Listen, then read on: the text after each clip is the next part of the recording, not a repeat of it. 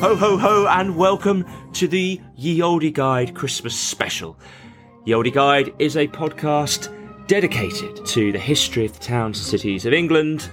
My name is Liam McGrath, and I'm delighted to introduce the ghost of Christmas past, historian Daniel Gooch. So, have you done all your Christmas shopping yet, Daniel? Some of it. I tend to buy a lot of last-minute gift vouchers for nephews and nieces, but they're happy with that. I went out to town with my daughter today. We bought a top-secret present for my wife, for her mother. Came home. That's good. Snuck her upstairs, snuck it under her bed to hide. And then my wife comes down from reading her bedtime story tonight saying, Emma just said there's something under her bed, and do I want to have a look at it? So having gone through all that effort, it's kind of been a bit wasted, but you can't trust a 3-year-old to keep a secret is the message there. But she's at the age now where Christmas is getting exciting. Yeah, absolutely. This This gives is you some purpose. the child dividend. Yeah, I'm looking forward to it more than probably any Christmas since I was a child. Although she did say last night she wanted to give all her presents away to other children. Not because she was feeling generous, she was just feeling grumpy, really. Good. Oh, well, I'm relieved because, I just think with Christmas, you want a net gain, really. That's a horrible thing to say. No, net gain in presents. Well, ideally, if you're a 3-year-old, I suppose, yeah. Well, brilliant. Well, I've done mine, but I've been enjoying the festive period. Just had a short trip to Stratford, Warwick, and Leamington Spa. 3 all very interesting, uniquely interesting towns, and they all had quite well. Warwick had a Victorian market when I was there, Victorian Christmas market, which was very nice, and Stratford had a Christmas market as well, so they were feeling very festive. And closer to home, we've got a festive market on the Thames, which is very nice. It's that time of year. We're going to talk about Christmas markets. So this is the Ye Olde Guide Christmas special. We've never done one before. No, more light-hearted, I think, isn't it, than normal? That's the idea. Let's hope so. Normally on the podcast, we focus on one town and we go through the history of one town, and we've been to loads of places this year. But this one, we're going to go around all over the place, just talking about some of the traditions that we see at Christmas in our towns and cities. Let's go right back. In our podcast episode on Colchester, we went to Britain's or England's oldest town. I think Britain's oldest town, Roman town, formed around the Temple of Claudius, as I recall from the episode, AD 40 sort of time. At that time, were they celebrating Christmas? Had it reached our island? Not at that point. I mean, there were midwinter celebrations, of course. I think Saturnalia is the famous one, which may have had some influence on the date and kind of some of the traditions of Christmas, though that is, as all these things are, disputed by historians. So Saturnalia, Roman god of Saturn. Yes. Something to do with him. Yeah, exactly. Just his festival, basically. It's well known. Breaks up the winter, doesn't it? Yeah. Exactly. Makes it a bit less miserable. When did we start celebrating Christmas as Jesus? The Saxons celebrated the New Year around what we now have as Christmas Day, but I think the first recorded celebrations specifically of the birth of Jesus in this country are in the late 6th and 7th century. So yeah, in Saxon times. And it was really under Alfred the Great that the 12 days of Christmas start on Christmas Day, started to be a big period of celebration. And this continued really until, I suppose, industrial times, when people previously had celebrated this 12-day period as their time off work, but with more kind of obligations to their employment, were not able to take so much time off, and Christmas became more of a kind of intense period of 1 or 2 day celebration. But we're jumping ahead a bit there. It was really around that time as well, under Alfred the Great, that wassailing started as a tradition. Have you ever been wassailing or heard of it? Oh, I've never been.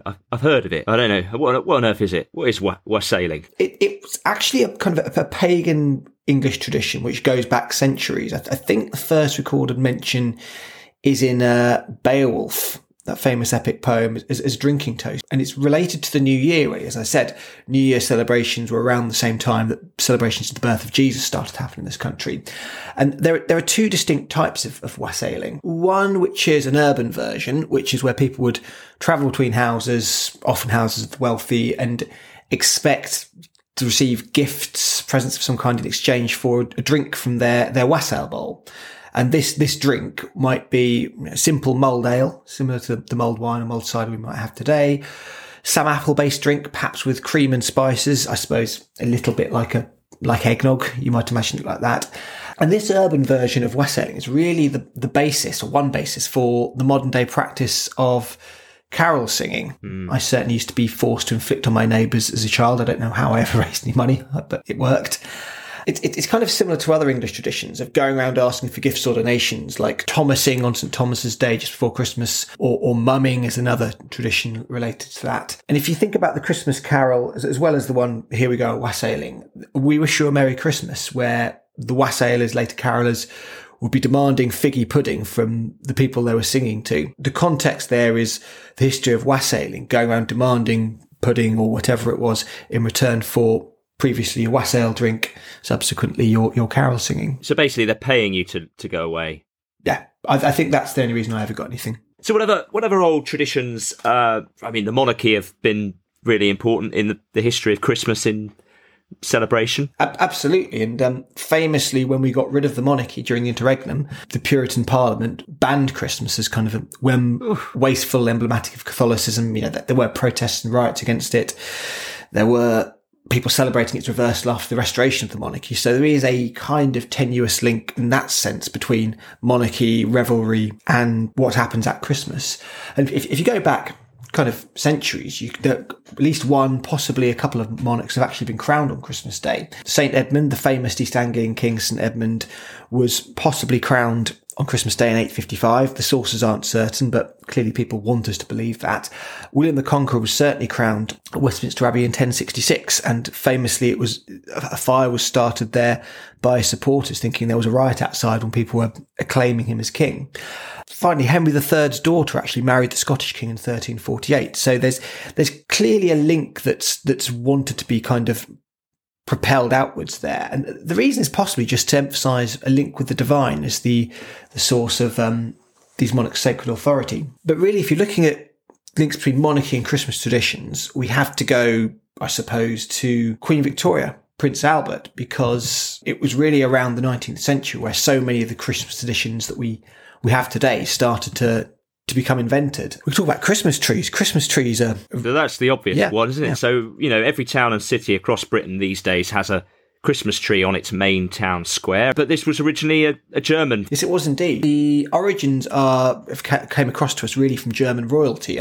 George III's wife, Queen Charlotte, certainly had Christmas trees. They were noted at the time as being a specifically German practice. There's a report of one she put up for a party in 1800 at the Queen's Lodge in Windsor.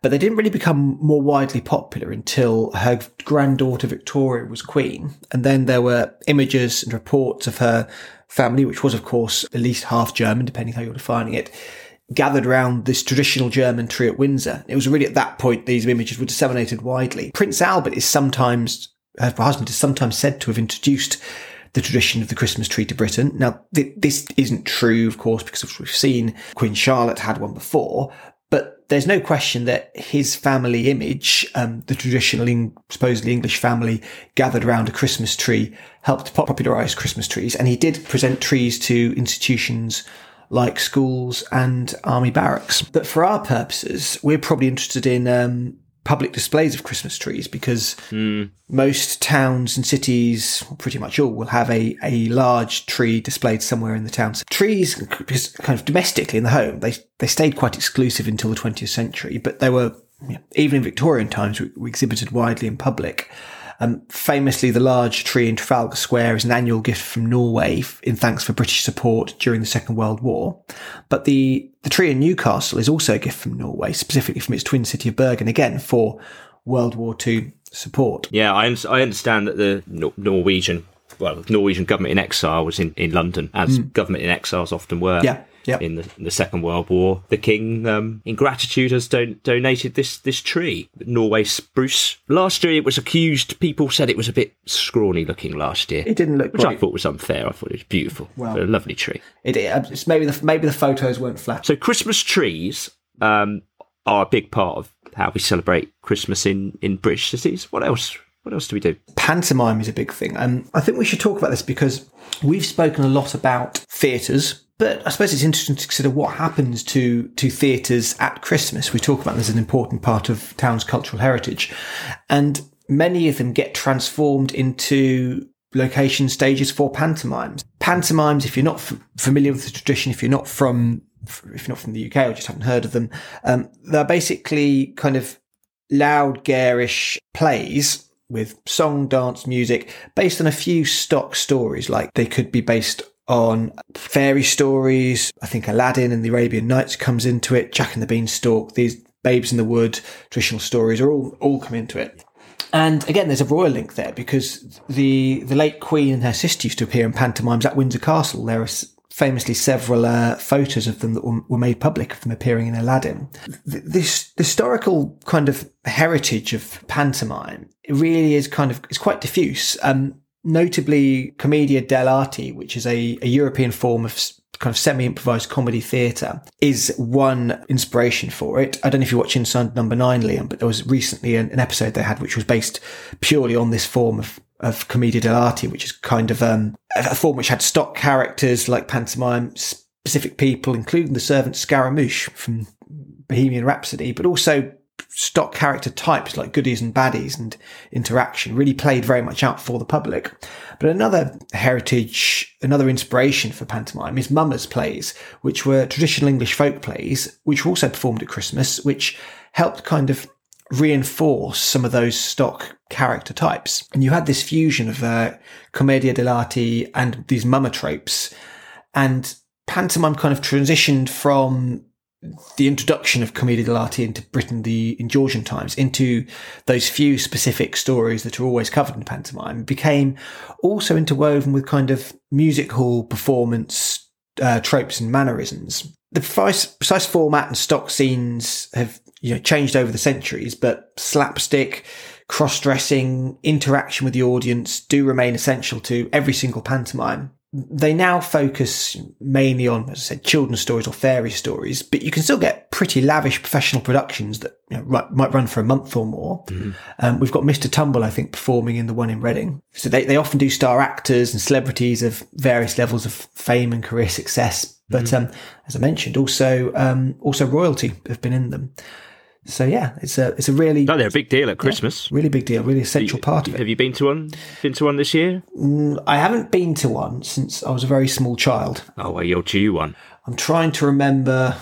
I think it might have been Peter Pan. I was probably about 5 years old. All I really remember is just screaming, "It's behind you," at the top of my lungs. Yeah, that's what you do. You just shout, don't you? All the kids just point and go, "It's behind you." Yeah, that's it. That's it. That's all I remember. Well, there's more to it. It's in plenty of Punch and Judy. That has similar commedia dell'arte origins, I think. Another big element of British cities that's come about more recently, actually, and we learnt this on our Lincoln episode. The German Christmas market. So obviously it's a German thing, but now they seem to be ubiquitous up and down England, and that started in Lincoln.